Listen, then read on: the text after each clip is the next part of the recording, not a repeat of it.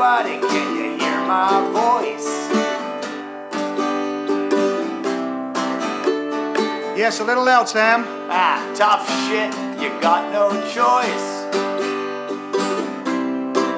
So grab a glass and sit back in your chair, 'cause Uncorked is going live to air.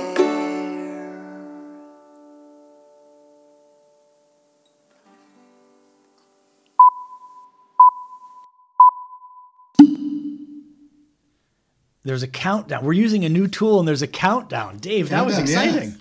Yeah. It has more than the numbers on one hand as well. Usually it counts down from 5, but that particular thing counted down from 6. I don't know what that's all about. Half a dozen. Hi, Dave. Hi, Sam. Welcome to Uncorked. I'm Boutique Dave, and my co-host, obviously, is always here, Dr. Whiskey. Welcoming you to the world of whiskey and everything else about whiskey and what we do with it and why we're here. Crikey, we are the official podcast, apparently. The official podcast, as recognised by Tales of the Cocktail. Go and get Drop that it in. Official podcast also of Boutique Whiskey, the global independent bottler. Don't forget to head to our website or our socials, Boutique Whiskey, and you can always find me living on Twitter, as usual, at Boutique Dave.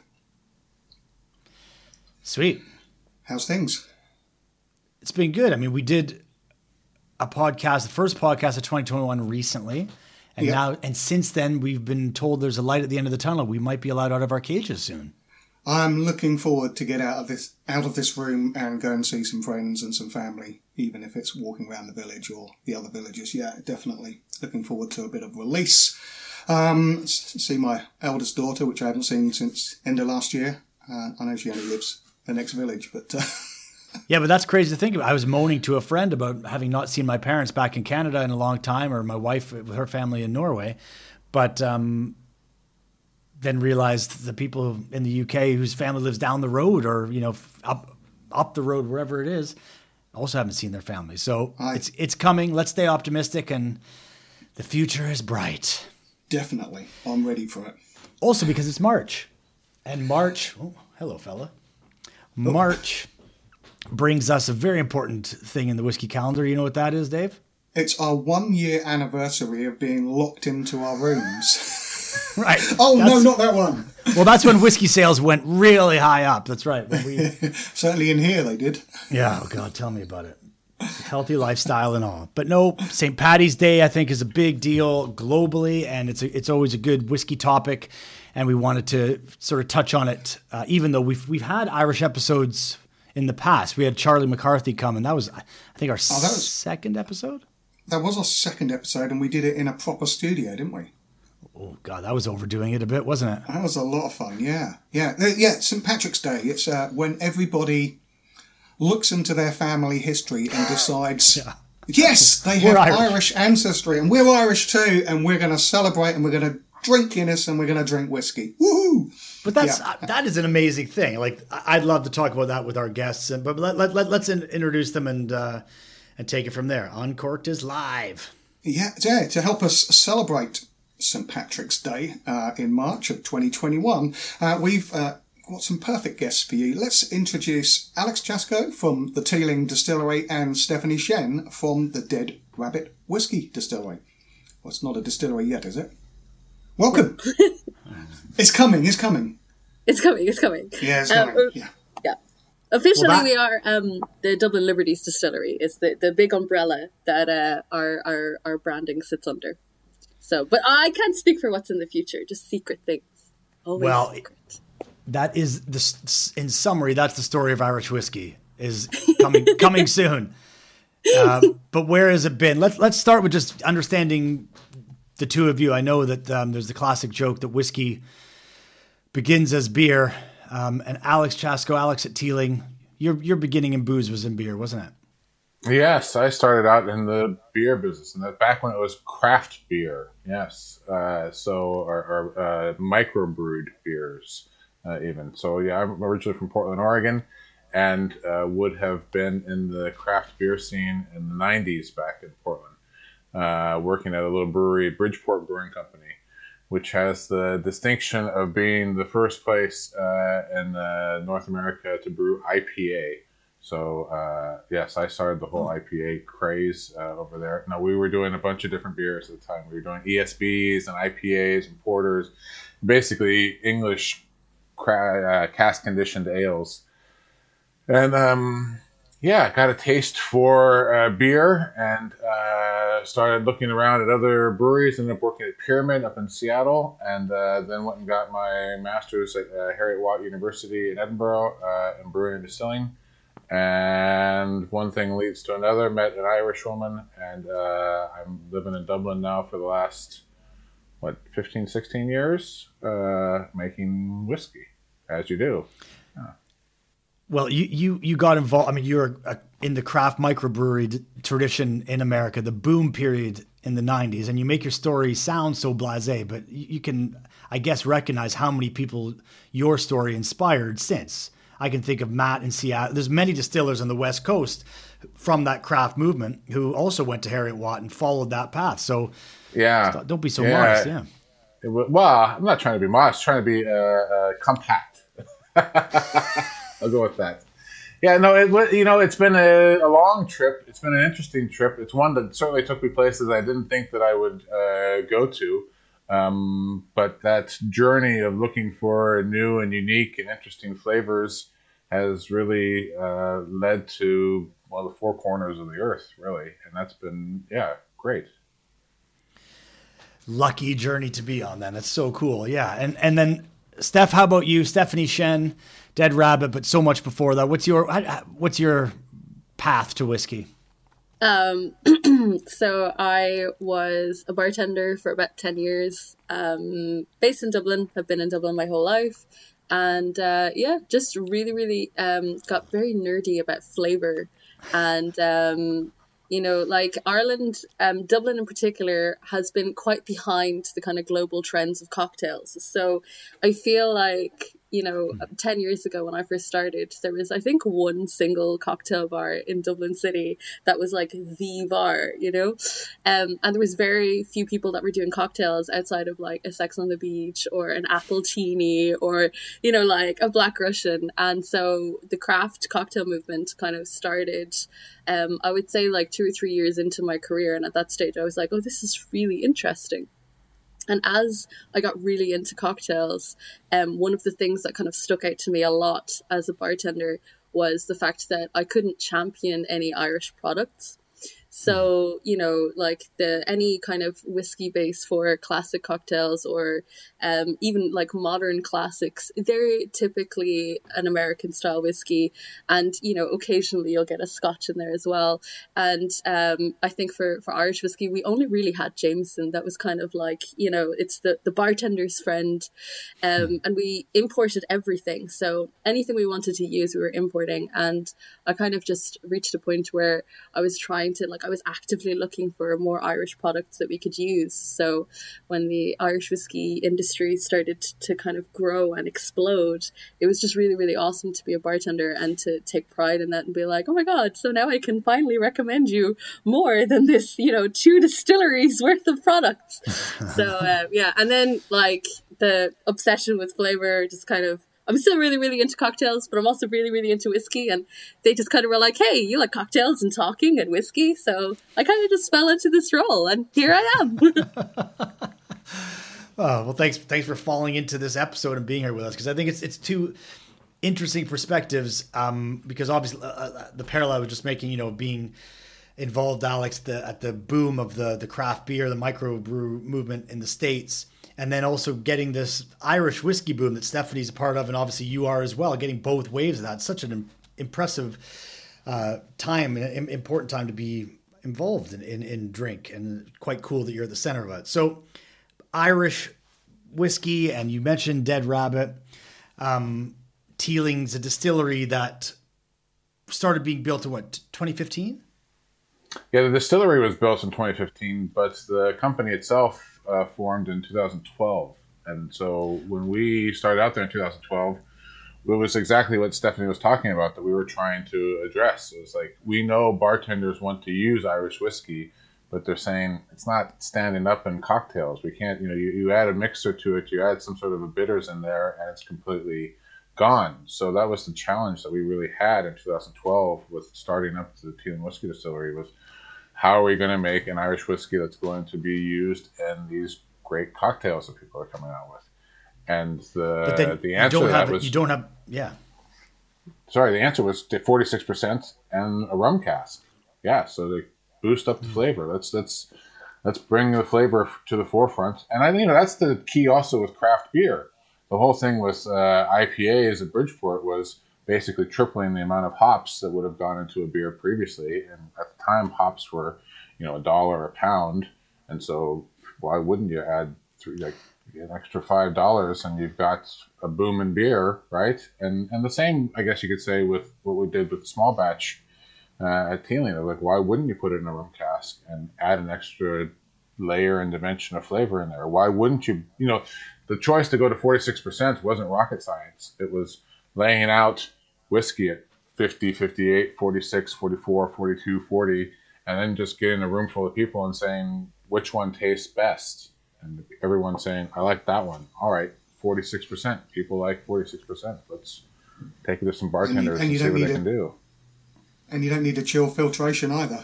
Yeah, exactly. So that saves you a couple grand. Saves you when you're starting a company, that's money, nice. Yeah. But fundamentally pursuing flavor, because you don't have a distillery. And Steph, it's a similar situation with Dead Rabbit. Don't have a distillery. Teeling doesn't have a distillery yet in 2012, but still has this aspiration to pursue flavor, or to believe that Irish can do more than we've seen so far, and the world wants more of it. So then what's the next step after that? Well, you start on this journey, right? As soon as you get going down that, golden path, like one step leads to another, and it's really just a matter of like, how far do you want to go? Do you want to take it like in craft beer to, kumquat bubblegum hazy ale, or do you want to go down some other direction, or where do you want to go with it, right? And I think Irish whiskey has a wide future in front of it, with unique cask types, with unique mash bills, with use of different kinds of yeast, with use of different kinds of wood. And there's all sorts of different things that you can do in Irish whiskey, and I think that it has a history that you can draw upon, right? But it also has the freedom to go forward in new directions, which is exciting.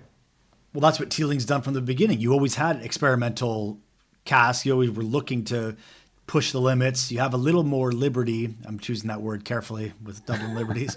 We have a little more liberty with oak, or with wood, excuse me. No, not oak, but with wood that you can use, and even previous components that you can use, previous contents that you can use. So that must have been exciting to be able to look and say, what we're planning now, we may not even realize for 12, 20 years, but let's test it and see. I mean, that's inspiring.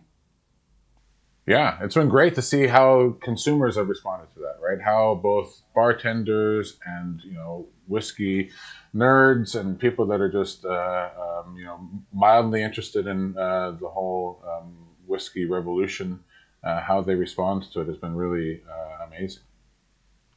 Well, then, Steph, speaking of bars then, so Dead Rabbit, what's the roots of the Dead Rabbit brand and the whiskey inside as well? So there's a little small cocktail bar somewhere in New York that you may have heard of, known as the Dead Rabbit Bar. But yeah, so, just a super quick snapshot. It has won almost every award that you can conceive of for a cocktail bar to win. It's best cocktail menu, best cocktail team, best cocktail bartender. Like, they have won a mountain of awards. But they're also, so they are in Manhattan. And what they've done is they, from the get-go, it was set up by two guys from Northern Ireland, Sean Muldoon and Jack McGarry, and essentially they wanted to bring the spirit of Irish hospitality to the US, and, they created this phenomenal cocktail bar. So they're really at the forefront of, the cocktail revolution globally, but also they championed Irish whiskey, which is something that, as I've already mentioned, like 10 years ago, Irish whiskey was pretty much sidelined to, you can do shots of it, it, you can put it into an Irish coffee, or you can have it alongside a beer. And that's kind of like, those were the roles that Irish whiskey had. Yeah. And, Yep. you know, cocktail ingredients were, you know, for the kind of, you know, again, very heavily focused on rum, on American whiskey, on gin, and on vodka. So I feel like, you know, the Dead Rabbit, as a bar and as a team, the fact that they chose to champion Irish whiskey in this super intense cocktail program that they had, they were introducing Irish whiskey in a completely new way that had never been done before. And I really do feel like, you know, they were a part of what started the movement and the interest in getting people excited about Irish whiskey again. Because it's one thing if you want to make, you know, 75 different variants of Irish whiskey and put it out on the shelves, that's absolutely fine. But, you know, what they did was they were able to generate interest in the category as a whole. And so, you know, after, you know, potentially putting a lot of footfall or consumer focus on other brands, they were like, hey, you know what? If we're really good at cocktails, we really like Irish whiskey, perchance we should make an Irish whiskey.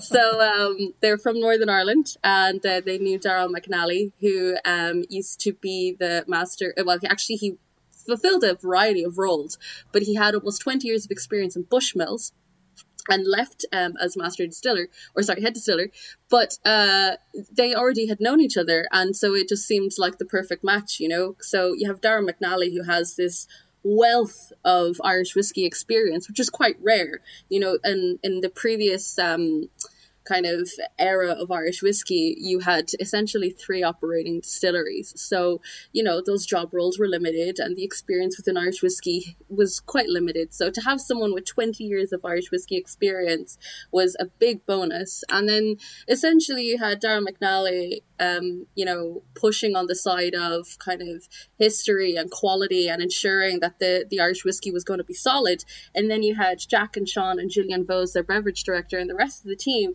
really pushing to ensure that, you know, that the whiskey was correct on its own. So, you know, you've kind of got the best of both worlds, trying to create something that was kind of multifaceted and was good for bartenders, but also good for, you know, sitting at home around a fire and sipping with your friends. So, yeah. Yeah, but that sounds like the perfect fit for you, doesn't it? Because where your roots were, and also the fact that it is this great ambassador for Irish whiskey in a cocktail bar, and then a brand that embodies that. That's Stephanie Shen all over, it sounds like. Pretty much me in a nutshell. I swear to God, like, I'm still very, very excited. Like, I got this role. I'm in this role over a year now, but obviously with COVID, it's not the role that it should be because there hasn't been that massive amount of travel and interaction. But yeah, I'm still like a giddy school kid. You know, it's such a phenomenal liquid, but also the fact that there is this freedom where, you know, from a brand point of view, they're like, we want you to explore it from a flavor point of view, as opposed to just like I'm never going to be the person that's wearing a paddy cap going in being like, and now you will take your glass and sniff it at exactly 45 degrees. Like, that's not me. I'm going to rock in and be like, hey, have you put soy sauce in your old fashioned yet? You haven't? Oh my God, let's go wild. And then, like, we can talk about, like, the flavor profile and the science behind it. But, like, really, it's delicious. I feel like I was kind of made for this role. It's a dream. Well, Dave can certainly relate to feeling made to talk about whiskey, but loving it that much as well. And also being trapped, eh, Dave? Yeah, feeling trapped, yeah. But I still pinch myself every morning that I've been given this opportunity to talk about boutique whiskey. You know, since I've been here, when did I leave my engineering role? Back in 2016, 17? I can't remember, you know. So, yeah, to come from, you know, whiskey was my passion, Steph. And it was just a hobby and doing things on the side. Doing weekend shows and then standing in for people and then doing whiskey clubs and then doing tastings and going on from there. But yeah, to be offered an opportunity to talk about whiskey and certainly with Boutique, I mean, it's a whiskey geek's dream because we just bottle anything and everything, you know, not anything, but yeah, interesting liquids. So it's not just single malt. I think that's how most people started out though in this industry, right? Like, unless Jack Daniels was your uncle or Jim Beam was your father, right? Like, you had to start out with a love and a passion for it, and then somebody along the way had to say, like, I'm going to give that kid a chance. Yeah, right? Well, how lucky are we then, all four of us, to be that kid? I'm going to pour a little Brabazon. I have some of. Cheers to us being lucky. To play with. Sláinte. Dave, you mentioned a second ago about boutique bottling everything exciting, and that brought up something that I was thinking about, or I've always thought about Irish whiskey. You know, in Scotch whiskey tradition, there's the independent bottler. We're independent bottlers, you know, quite 21st century independent bottlers, if we can be honest, but that tradition exists, you know, of cask being surplus to distillery needs and having, brokers or other companies have some inventory and bottle it under their own labels rather than the proprietary label. In Ireland, other than the Celtic Whiskey Shop, owned by a Scotsman who, you know, I think 10 years ago or whatever it is, moved over and set up this concept, 2003, I think it started. But, you know, he started bottling and labeling independent bottlings of Irish whiskey. Until then, that really wasn't heard of. With that context, I guess in the U.S., people talk about sourced whiskeys. And Teeling, when it started, all of our whiskeys, and certainly Dead Rabbit as well, would be called sourced whiskeys. But I wonder if we could explore that a bit and see why that shouldn't be a four-letter word, as it is so prominently, I think, in the U.S. My take on that would be, having been part of this industry for a couple of decades now, the contraction that Irish whiskey had as it went from 60% of the world's whiskey right down to less than 1%, right? And you went down to basically 1.5 distilleries at the worst part of it there, because Bushmills for a while you can visit episode 2 if you want to go to Uncorked Whiskey Sessions. Episode 2 does the full history with Charlie McCarthy and Dave. Go ahead. And far more eloquently than I could ever do that, right? But you have that great contraction that took place, right? So all of those, because there were independent brands before in Irish whiskey. Historically, they did exist, right?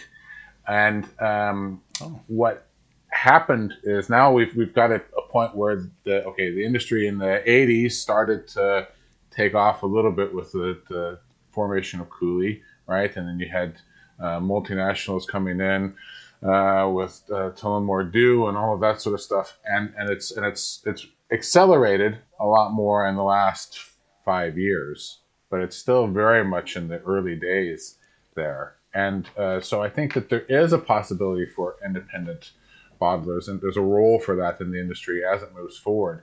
But you've had such a contraction of the stock previously, and I think that that's part of the magic of what the Teeling Whiskey Company did, was try to break the rules a bit of like, okay, we don't have to be a well-established brand from the 1800s that's, you know, making, you know, a caretaker, if you will, of an existing international multinational corporation. Right, we can go out there and we can be a bit of a disruptor and change things. And I think the Dead Rabbit is definitely doing that with regards to the views of the Irish pub, right? And you're right that in the U.S. has happened traditionally with sourcing, and maybe not would have been in the forefront. People would have been buying casks from other people and using it under their existing labels or brands. And I guess to an extent that happens in Scotland too with your blends. Right, the whole point of a blend is that you can use whiskey from wherever. You know, you don't say where it's coming from. So, I think what's important for me as a whiskey geek, speaking for myself, is that there's a lot of different variety there and shades and oxygen being brought into the category at the moment. And as long as that's happening and people are staying true to whatever their vision is, then I think we're going to be in a good spot in 6, 7, 10 years from now. You know, if it comes to be more Me Too brands, I think we could be in trouble. Yeah, right. Well, there's certainly a lot of original thinking in the whole Irish boom right now. We'll speak a bit more about other distilleries, but I think Teeling, if we're honest, probably put a lot of wind in the sails of that whole movement.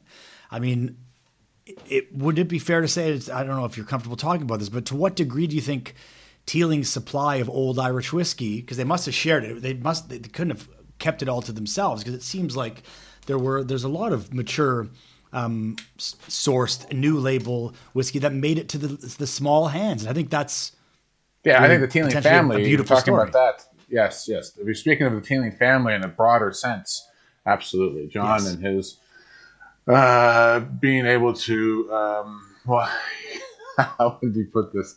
His ability to supply sourced whiskey to new and starting entrepreneurs is a breath of fresh air there, right? And that simply didn't exist previously. The larger players in the past kept it all for themselves and wouldn't allow people to buy 5 or 6 barrels and try their hand at selling a couple thousand bottles or something, right? And I think that Stephen and Jack have taken that maybe in a different direction, but have also said, okay, there's all this new area that we can go into where a blend doesn't just have to be, aged in bourbon casks and what's your malt content and what's your age on it, and that you can go at 46%. You can go in different cask types. You can do, all these different things. And if anything, we've sort of gotten a bit crazy, I feel, in that there's people say like, oh, how many bottlings is there for Teeling? I have no idea, no clue. There was a guy last year that was trying. He's like, I've got 200 and whatever, and I was like, what? 200 and like, and he was looking at me like, is that the right number? Like I had some rolling figure in my head as to like how many different bottlings. No, because at the end of the day, they should be like, everyone probably envisions that they're like a precious baby, that you know the names and the age and exactly the shelf they were on in the warehouse. Like, this is what I feel like. Some people oh, yeah, really they are like, all precious babies. Yes, definitely. Yeah. Like if you ask a mother, like, oh, that child's very cute, and they're able to tell you, like, they were born 3 seconds past 6 in the morning, and they weighed exactly this much, and, the sky was grey, and, like, mothers remember very specific details about a child's birth that you probably don't really ask for, but they'll give you anyway. So I feel like whiskey people who are really into it when they go to tastings, that's what they want. They want you to be like, tell me exactly about the birth of this whiskey. But all people really care about is that kid going to piss on my carpet? So would you say, Steph, that there's a different consumer attracted to Dead Rabbit than maybe someone who's putting a Glencairn glass or a Tua glass and nosing it and writing a blog? I think that there is a wide variety of whiskey drinkers now, which is like amazing. It's beautiful for the category, and it's as an Irish person, I take a lot of pride in the fact that Irish whiskey is growing globally, and it's becoming a more globally recognized brand. But even within Ireland, there are so many people who, I would say 10 years ago, working in a bar, half of the people you'd meet would be like, I won't drink whiskey. And that was like hard line, I will not drink it. Whereas now, there's especially, I would say in the last 5 years, there's been a massive uptake of people drinking whiskey more. So I think that with the variety of people drinking whiskey is also being matched by the variety of liquids that are available. So for me, I feel like if anybody who was like, hey, I don't really like Irish whiskey, my answer would be, you probably just haven't found the right Irish whiskey for you, because it's one of those categories where they're, especially in the past 5 years, and like Alex has been leading the charge with like the diversity within the category, but there is so much diversity going on, and it's a really, really exciting time, because now we're kind of, we're building on the past. And, I know you touched on it on the last episode you had for Irish whiskey with the Irish whiskey technical file and the regulations for pot still and stuff like that. But the Irish Whiskey, Association are kind of like considering changing a couple of things, which, it's just a very innovative, exciting time, because we're still taking from the past, but there's also, so many people who are looking towards the future and doing super strange things. Like, I don't know if you saw recently, there was oh my god, what is the word? Oh, there's a word. Science has failed my brain. There was a research.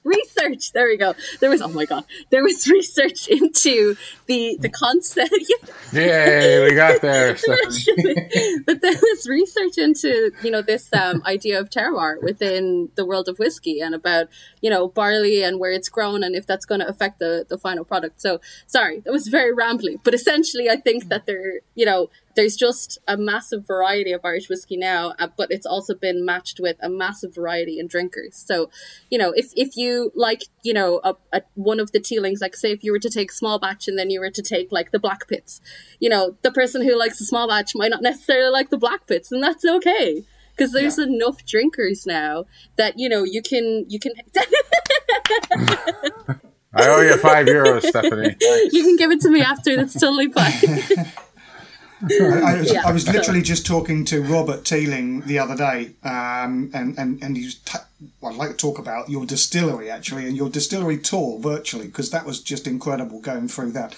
But he was talking about all the different types of malt that you've been using, which is, generally commercial Scotch whisky is talking about making whiskey for the blends. 90% of Scotch whisky around the world is still drunk as blended Scotch whisky, and that figure is slowly falling away as the malts are taken over, and other distilleries are changing the way they look at making whiskey and changing their types of malt and their types of yeast and their fermentation. But Teeling have gone ahead and done all of this within a very short period of time, trying lots of different things, and it's quite a small distillery, isn't it? I mean, it's not a huge distillery. Just 3 stills, 2 wooden washbacks, and was it just 6 stainless steel washbacks? 4. 4. So it's 4 stainless steel washbacks. Compact little distillery there, but you're doing an awful lot of new stuff. Going through this. Let's talk about your virtual tour of the distillery, because that was bloody interesting. I must admit, I've never seen anything like it. Yeah, it is great to have the virtual tour, because we would have had normally 120,000 people a year going through the real live tour. So when COVID hit, and right before St. Patrick's Day, which is basically the kickoff of our season, like the season sort of starts at St. Patrick's Day and goes until October, November, sometime around then. And so we knew the impact was going to be massive. And the question was, okay, how do we still engage with people? Because the tour is that touchstone. It is that thing that people come to, like, yes, we are a real live working, operating distillery in the heart of the Liberties. It's not fake. We're doing everything the way that it should be done, and we're the big secret I always tell people when they go on a tour is there's no secret, right? So how do you try and bring that to people's rooms is virtually. You have to do, and thankfully you can do this sort of Google Earth, click your way through the distillery experience. And there's little videos there that'll tell you about what's going on if you want to do it on your own, or if you're lucky enough to be part of a group like Rob there, you can use that as a tool to trying to talk about the process. But for me, it's all about the process. It's all about the mill and the fact that we set up our mill to be able to take, as you said, a variety of different raw materials in there. So we can use crystal malt, we can use chocolate malt, we can use basically the kind of things that are used regularly every day in the brewing industry to create beer, right? So what goes into your porter and your stout and your brown ale and your red ale and your light lager and all that, we can utilize that technology, which isn't anything new. That's been used for, well, let's be honest, hundreds of years, and that we can take that enthusiasm and that interest in the raw material, right, and then apply it to, and why limit ourselves to the wooden washbacks and the stainless steel washbacks and one or the other? As a proud Oregonian, we had to have Oregon pine in there, right? There was going to be Oregon pine washbacks. I didn't know how that was going to necessarily impact on our flavor at the time, right? When you go back 8 years ago and you're sort of putting it in your head and you're like, okay, we're going to have 2 wooden washbacks. You can see into them. That'll be good for the tour, right? The impact that the lactobacillus and the Brettanomyces has on creating a sour fermentation, and then the impact that has on our actual final spirit, I maybe didn't fully grasp, I'll admit, even with the master's degree in brewing and distilling at the time. The Japanese talk about the microfloral and fauna of the distillery and how that impacts on their whiskey. But I was sort of, you think if you're going to vaporize this liquid, literally vaporize it, right, 3 times, right? You're going to boil it, right? And then you're going to condense it back down. And how much of an effect will a little Brettanomyces or a little bit of staph or something in there going to have on the final flavor of your whiskey? I wouldn't have thought much. Yeah. But actually, it does. It turns out it does. Yeah, there's a flavor that Teeling whiskey has because of the little things living in the wooden washbacks. And the stills, that was probably fear more than anything else. Because we had stock, right, coming from a variety of different distilleries. If you're going to build on that, if I'm going to come out with a product that's using somebody else's whiskey, right, and then in 10 years' time hope to be able to match that, I need flexibility. So our stills can be charged from any one of the vessels, and any one of the vessels can be distilled into. So we could create an endless loop if we wanted to of redistilling everything, right? We've got a huge amount of flexibility and technology in those stills to be able to go down the double distilled route, to go down the triple distilled route, to be able to take something from the very beginning and bring it forward to the very end, or whatever. Now, we haven't utilized, I'd say, 80% of that flexibility there. But that flexibility is there because I knew it's easier to put a pipe in when you're building the stills than it is to put it in after you've already had the stills in place for 20 years. And what that's allowed us to do is to focus on that flavor, because I think flavor is the thing that people really care about. Like I can tell you, oh, this bottle has got so much in it. There's the blah blah blah and the this and the that, right? But when you actually take it and smell it and taste it for yourself, that's when you decide, hey, I like that. That's good, right?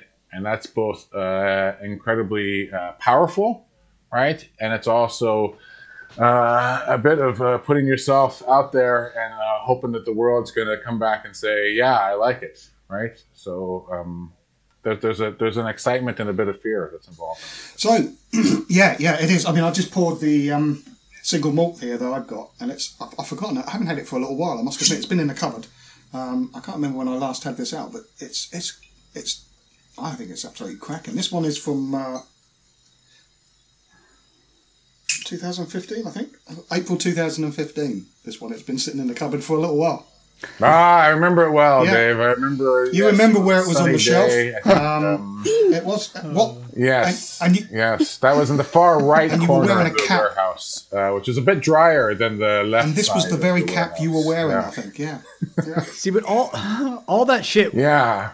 Yeah, I think I had a doctor's appointment in the afternoon. I tell you, we do get, as an independent bottler, we get asked that sort of, what cask was it in? Oh, the finest oak, obviously. But there's something about, only hand selected, probably. But that is some, people want to find something about a whiskey, I'm sure other things too, but in our case, whiskey, to grab onto maybe, because maybe people are scared. I think you pointed to that a second ago, Alex. People are scared to take that risk and be wrong maybe about flavor. Like you're making what you make, put it out there and leave it to subjectivity to see if people like it. But if people are left to only pursue flavor and say, oh, is this nice or is it not? Or is it quality or is it not quality? They're at risk of being wrong. So I sometimes am sympathetic to the movement of people saying, oh, what's the fermentation time? Or how tall are the stills? Or, the things we're making fun of. At least it's a way to navigate. It's a way to navigate an intimidating category. Yeah, and it's also a way for somebody to say, I'm an informed consumer and my impressions are important, and can you please acknowledge fuck those people, right, Dave? I must admit, I used to go around with a notebook and ask all of those sort of things. Oh my God, me too. But I've stopped doing it so much, yeah. Uh-oh. I think it's time for a game. It looks like it is. So we played Anna. It's my anti-anagram. Anagrams are mixed up letters that form another word, and we've cleverly called this anadrams. See what we did there? This is our St. Paddy's edition, so it's all related to Irish distilleries or bottling companies in some instances, because their distilleries aren't online yet. But strictly speaking, Irish whiskey brands. There'll be anagrams. We can give an example to start, and we'll start there. What we will need, though, is to buzz in. How are you going to buzz in? I hope you have a bottle to hand. I know Alex has got a couple. Steph, you got a bottle to hand? Yes. Sorry. Wait, how are we buzzing in? Are we doing the little... What's the name of our program? Uncorked. Oh! I was kind of hoping I'd have to do like a pterodactyl scream or something. I will not miss it. We'll know when you buzz in if you do that. So look, whatever you're comfortable with. Oh yeah, do the pterodactyl scream. I'm looking forward to it already. Okay. Can you hear that? Wait, how do we know whose bottle is whose? I can hear the different pitches. Dave has got that Weasley. He's going for a 20 CL thing, right? Alex, let me hear yours. Oh, lovely. And that, right in between, Steph. Pitch-wise, you're right in between. I think you're at a B flat. I'm just kidding. A B flat of uncorking. Yeah. I play a little bit of bottle. All right, we'll do run round just to see the nature of the game. We'll show you an anagram, which are, in this case, is baking gel. Remember, of course, people are listening to this, not necessarily seeing it. The first one is baking gel. This podcast is available to stream from most of your podcast platforms or to watch on YouTube, Uncorked Whiskey Sessions. Baking gel is which distillery? It's currently Beam Suntory, I think. That's the word I see in there. I think it has the old Tullamore still in it. It has a water wheel. Kilbeggan. Thanks for all the clues. Oh my gosh. Well, that was the warm up round trying to help. I'm getting nervous. That was an That was an easy one. I feel like my palms got sweaty. Look, our colleague Roz isn't here. Dave isn't very competitive. I'm super chill. Don't worry. This is not competitive. Okay. It's for entertainment purposes. But we all know Kilbeggan, cool little distillery and a lovely spot to visit, actually. It's very nice. An interesting story background, community-based background too, with reopening it as a museum, whatever it was in the 80s. So it's kind of, cool spot. Anyway, let's continue to the next one. Golden Laugh, Golden Laugh, Laugh. Now that is... Oh! I don't know. Yeah, that's definitely you, Steph. Don't worry. That's you. Oh my god. Oh, I forgot. Oh no. Glendalough. Oh, that's it. Very well done. Aye. Yeah. Glendalough, County Wicklow. Beautiful gin, award-winning gin, right? 2011, but a younger distillery. They bottled some aged stock, probably from you guys, and I think some of their stuff is available now. 7-year-old and maybe some no-age statement stuff from their own distillate. But another cool new wave Irish distillery, and that's what we're talking about. Let's move along. Good job there, Steph. You're on the board. The next one is Farted Row. Farted Row. Farted. Oh, I think that was Dave, was it? That's got to be the terroir. The terrorists? It's got to be terrorist. It's got to be Waterford, surely. It is Waterford Distillery. That's right. The farting, what was it? Farting something. It is Waterford. I like the name of that. Distillery. So yeah, terroir. There's plenty of that being covered. The blue bottle, you've seen it. You're trying to make sense of it. You've heard people debate about it online. Just taste it. That's what matters. All that matters, taste. Next one, Mild Tone, Mildtone. This is an anagram for an Irish distiller. I'm pretty sure you've been a customer of it in the past. That's Middleton? Absolutely right. I didn't hear your cork. I'm sorry, Alex, but that is the Middleton Distillery. You need to just start screaming like a pterodactyl. That definitely did the trick. Sorry. Crow. More I don't know. Crow. We really should, when we edit this, John, we should overlay the scores because that would look cool. Then I'd be able to keep track. But I think it's 1-1, isn't it? Well done, everyone. Next one is Disinherit Liberals. Yeah. Lots of letters there. Disinherit. A lot. Liberals. Disinherit Liberals. Yeah, I think Dave's in with. Is that the Liberties Distillery? You're missing. I'm missing everything. Life, normally. Everything. Confusing though, wasn't it? Isn't that confusing? Aye. That was very confusing. Because I think Liberties is what you would guess. Absolutely, but yeah. Nope. No, it's Hibernia. These guys are. It's a bottler, but you will have seen it under the brand Hyde, probably, depending where you live in the world. Yes. And it's set up, I think, 5 years ago or something, maybe, by a couple brothers, Connor and Alan, in West Cork. Cool bottlings and something fun to try, for sure. Under the name Hyde. Hibernia. Okay, next. Lush Limbs. Lush Limbs. Dave's in. Oh. I think you beat you, bud. Sorry. Dave, come on. Pterodactyl. That's got to be Bushmills. It is Bushmills, but Dave, come on, be a host. Be a gentleman. I want to hear more pterodactyl screaming. That's what I'm waiting for. I'm not even doing a good pterodactyl scream. Oh, I'm sorry. I'm letting pterodactyls down everywhere. That's okay. Not as much as Alex is letting himself down. I think he's kicking himself about that last one. Yeah. I'm getting confused by the horse there. That's our distraction. Yeah, that's my lovely horse. From one of our labels, isn't it, Dave? It certainly is. I'm wearing the t-shirt. Oh, shit, I should have done that. Oh, I'm wearing Irish colors. It's St. All Patrick's right, Day. a bit of a show. That's right. It was Bushmills. How about this one? Birdie Bulletins. Birdie spelled Birdie. Bulletins. Dave was pretty close to this earlier, I think. Oh. Come on. No, That's never right, mind. Steph. No, Steph, do it. No, it's not. It is. Oh, Dublin Liberty. Trust me.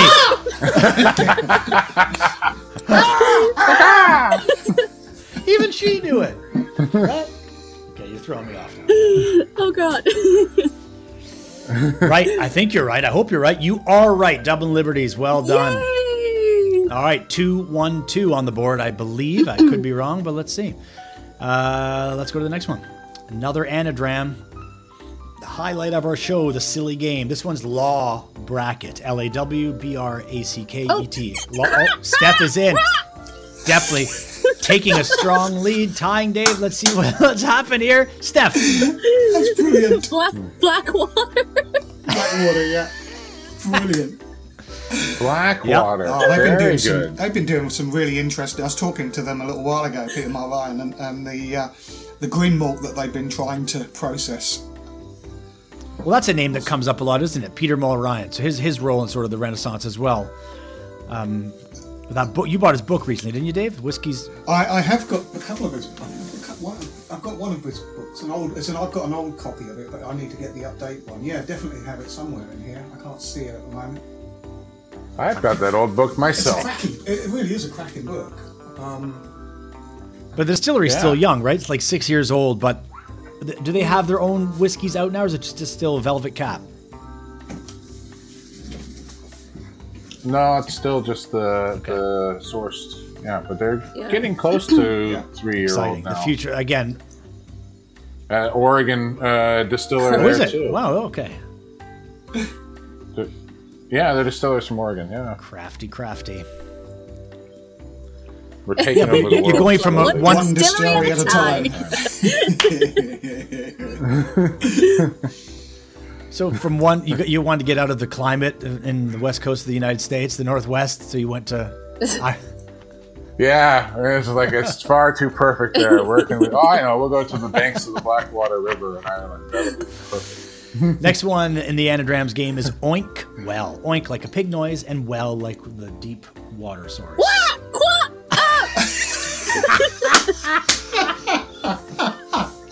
Oh, that's the best. Steph, that's you, I think. Steph is really getting competitive now. Just excited. Killoan. Oh, nailing it with Killoan, yeah. Hi, Very good. That's an adorable little farm good. distillery, isn't it? You guys been? Oh my god. Yeah, they're awesome. Yeah. I really love all of their products. But how far? They got a And worm they've just condenser. I get such a released, weird. Go ahead. that kind of gently rested poaching as well. Like this week, the Quigga. Yeah. So that should be another funky thing to try. Yeah, awesome. I think is that the poaching that Charlie gave us when we recorded this about a year ago, Dave. Oh, I don't know which one he gave us, but he brought a suitcase full of different Irish whiskies, didn't he? Oh, it was the Boan. Sorry? Oh, it might have been. Was it Yes, the yeah. Boan I think you're right. Oh, Wasn't the it wasn't Boan? the one that comes from under his mother's sink that the policeman would bring round. No. No, we wish for that. That would be right up our street. But yeah, Killowen with the worm tubs, worm condensers, and 50 cl bottles. They're after your heart, Dave. They are after my heart. Yeah, definitely. Worm tubs, 50 cl bottles. Oh, and they made this glass, didn't they? I got mine Isn't that downstairs. them? I didn't. It's the tour. Yeah. In combination with someone else? I don't know. I'm certain. Yeah. No, that's right. They're not glass It's like, I professionals. don't know if they put that out themselves. Probably. Let's move on. Cow posturer. COWPOSTURER. Cow. What? This doesn't look right to me. Yeah. Cow posturer. I can't figure that out. Nope, I'm struggling. God, how many distilleries are there? It's the cow and the horse. That's Just trying to throw you off with psychedelic imagery. Come on, save us, Dave. Save us. Oh, same. I think we're running out of time, people. The butter is gonna come. It's coming at you. Here it goes. Oh. Oh, I was trying to think of the name. Howard's Quart. Let's go what's for the one the with the pterodactyl waterfall? squawk again. Is that what you said? Oh, I missed that. Is that what you said? What's the one with the waterfall? Yep, so it's on a beautiful estate. I don't know much about the distillery at all, actually. What's the brand they release as, though? It's not called Powers Court. It's called F. It's with an F, isn't it? Oh, Cullen. Fern Cullen? I think it's for Cullen. That's it. So Fern this, Cullen, Yep. sorry. so this is the Noel, where Noel Sweeney went after Kilbeggan and okay. And have we tried any of it? I haven't. I don't think. Dave, no. No, Oh, It's good. really Yeah, it's lovely whiskey. Yeah, very good. Oh, that's good to hear. So exciting. The future of Irish. The future is Irish and female.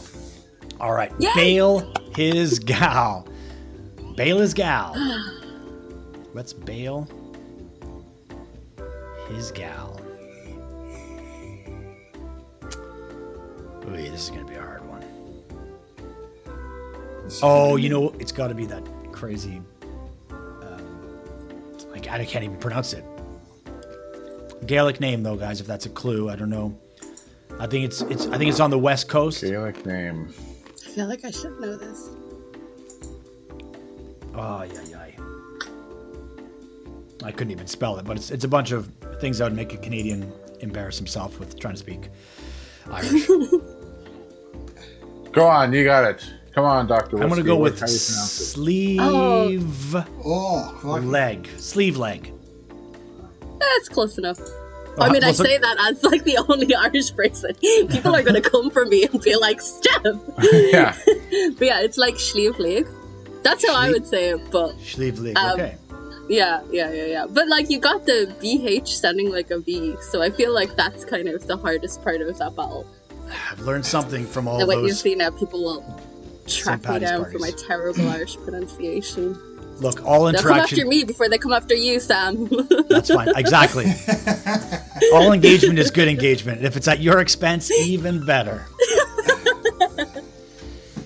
This has been another episode. Oh, no, sorry. Another game of anagrams.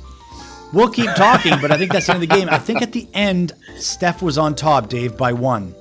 Oh, at least 2, I would have thought, and extra points for the squawking. Yeah. Yeah.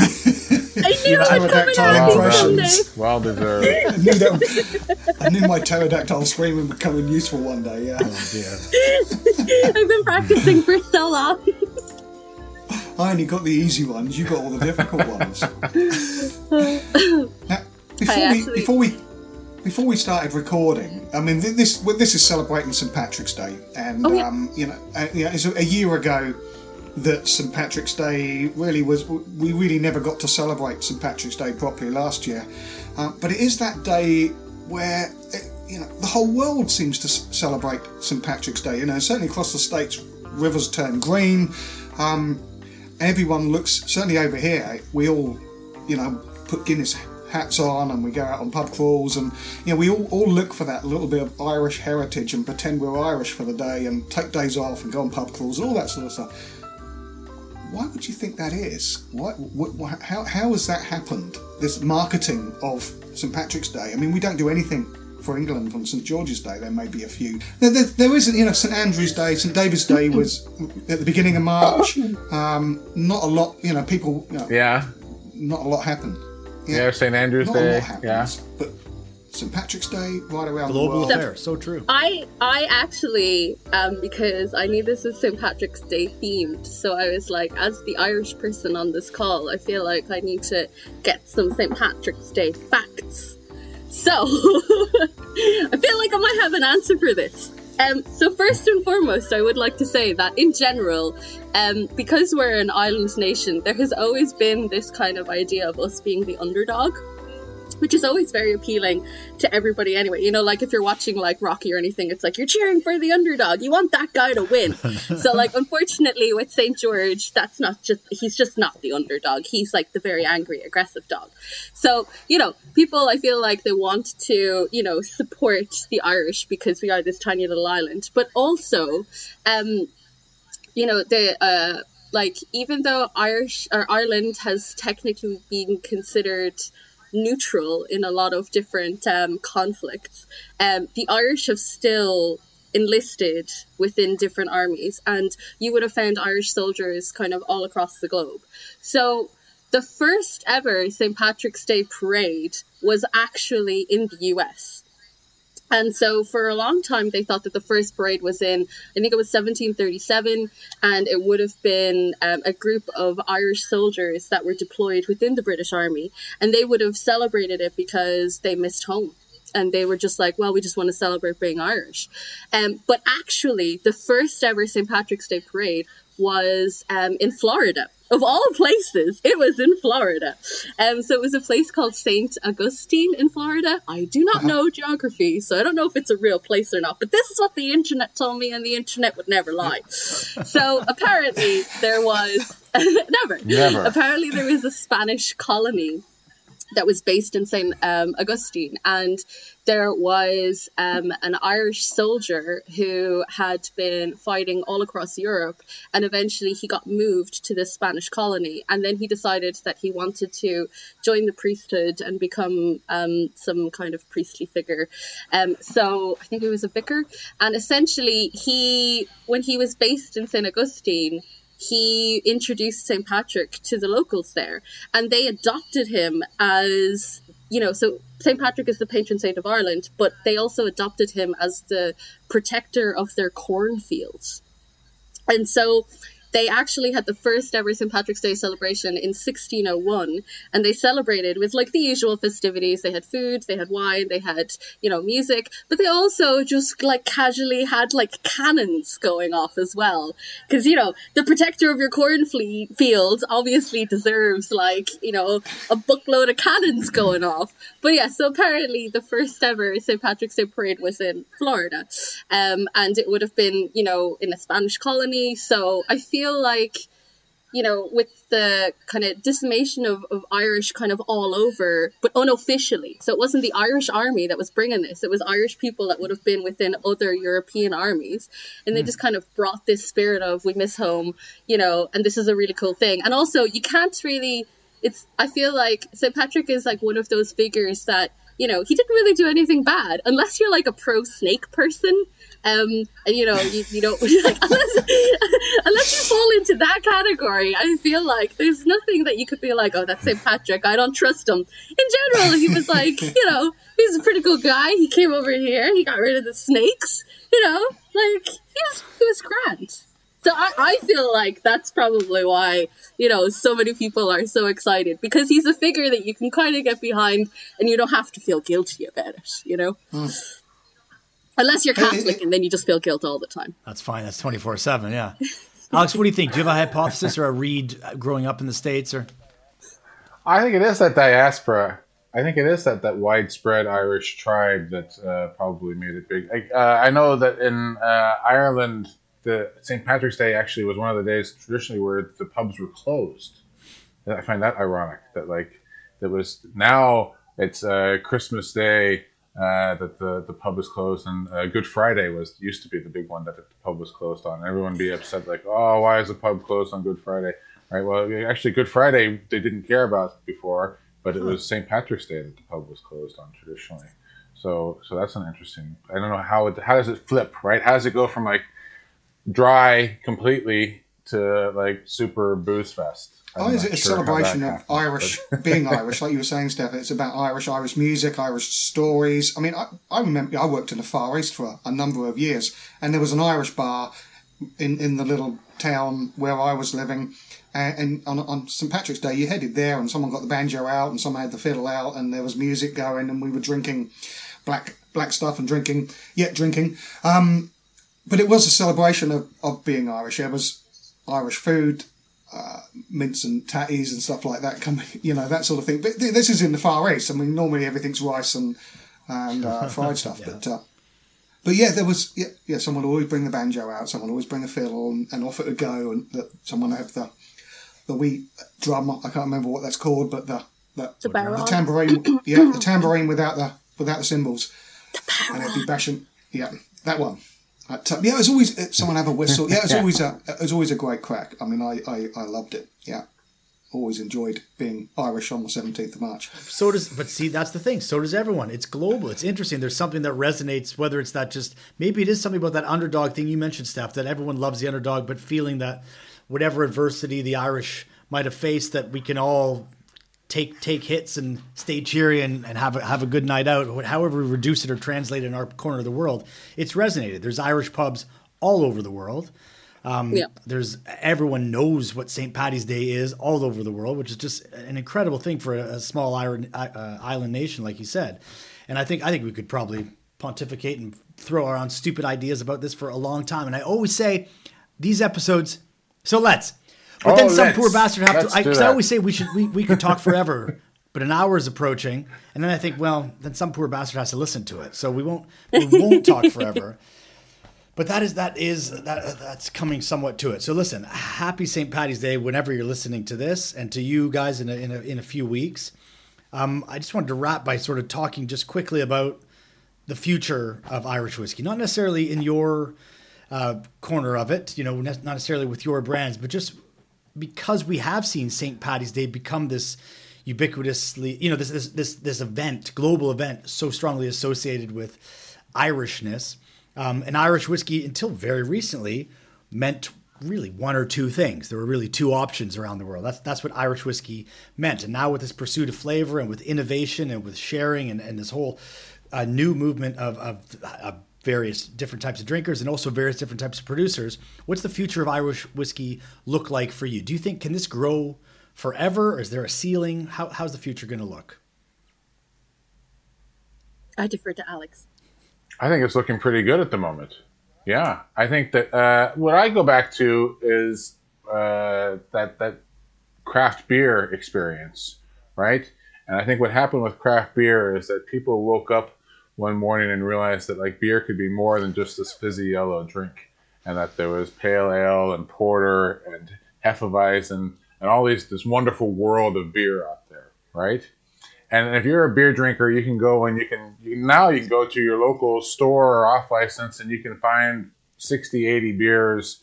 That's not unusual. Crazy. That's true, right?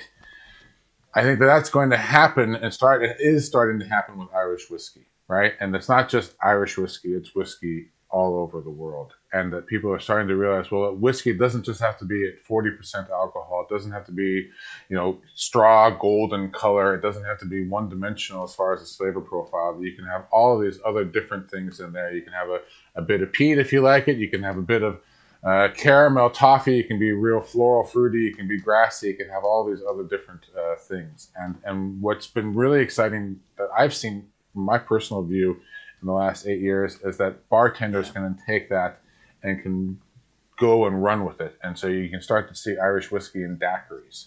You can see Irish whiskey in tiki drinks. You can see Irish whiskey in White Russians. You can see it in all sorts of different ways in which bartenders are taking Irish whiskey and using it in new and unique and interesting ways. And I think that's what the Dead Rabbit has sort of shown us, a bit of a lighthouse, if you will, of where we can go.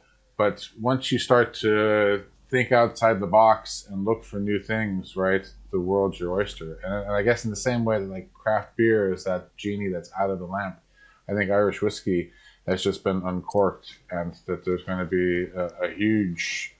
Yeah, there we go. Soundbite. Like Someone time code that. Growth. Yeah, I think it's bright. Are there going to be people doing stupid stuff? Yeah, of course. Is it going to be the end of the world? No. But there's a lot of different directions that we can go in, and Irish whiskey is a great canvas. It takes on a lot of different flavors, and you can do unique things with it. You can mix it with different mixers and bitters, and there's a lot of different ways that you can consume it. So I think the future. Dave, is you bright. probably agree, right? We at Boutique, we are independent bottlers of the world of whiskey, and it's the best time in the history to be in that sort of game.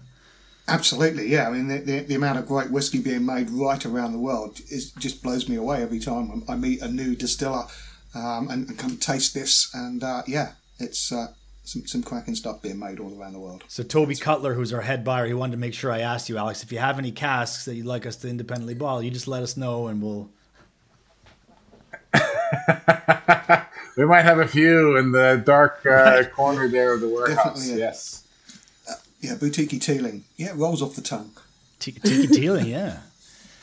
Why not? Yeah, Dave, so we're bottling. Steph, do you have any closing words? Or thoughts about the future? No. I mean, it's just exciting. I think that Alex very eloquently put together the future is really bright. As someone who has been living in Ireland, working in the bar scene, like seeing the growth, and even now that I'm kind of on the other side in the world of whiskey, I just think that I feel like we're just on the cusp of an explosion. We're kind of at that point where you can feel the energy that hasn't been within the world of Irish whiskey for a very long time. And it's reflected in, the variety of people who are drinking now, but also if you're looking at the branding of new whiskies and stuff, like it's no longer aimed at a specific type of drinker. It's just like a breath of fresh air. So it's very, very exciting. I'm very excited. I think we all are, man. It is really exciting. I raise a glass to the whole industry and the future of Irish whiskey because I think there's a lot of cynics and naysayers and whiskey nerds and folks who put their opinions online who maybe say, well, who's going to be drinking all this Irish whiskey in the future? Well, they've been wrong before. They were wrong about craft beer. It's a global phenomenon. They were wrong about single malt. Single malt's a global phenomenon, and there's new drinkers all the time.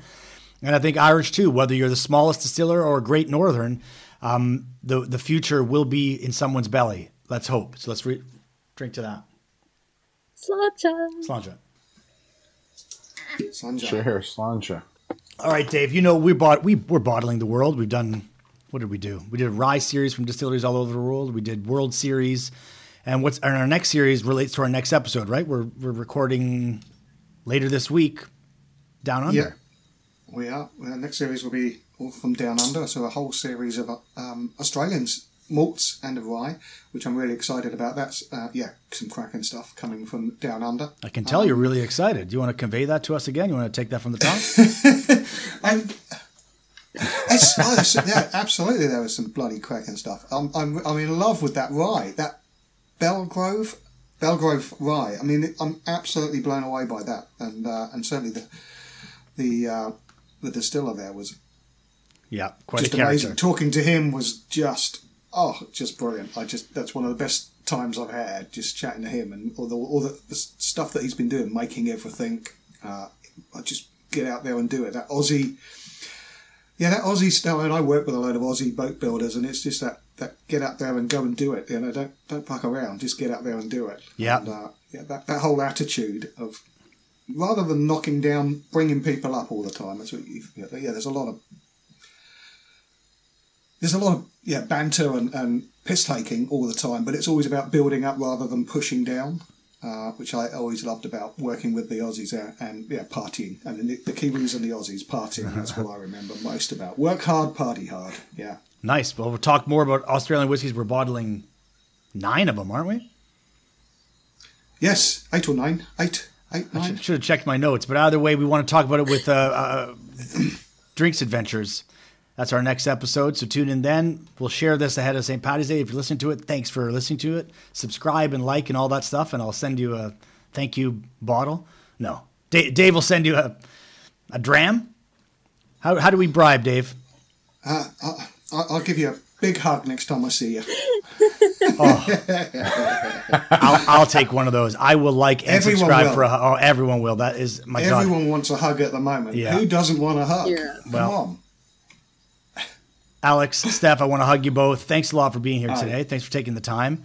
This has been Uncorked, Thanks and for having us. as always, I've been Dr. Whiskey. And Yeah, I've been it's my Boutique pleasure. Dave. You've been Alex. Cheers. You've been Steph. Thanks, guys. Dead Rabbit and Teeling. Slanja. Slanja. Slanja. Cheers. Happy St. Happy St. Patrick's Day. Happy St. Patrick's Day. Hey everybody, can you hear my voice? Yes, a little loud, Sam. Ah, tough shit, you got no choice. So grab a glass and sit back in your chair, 'cause Uncorked is going live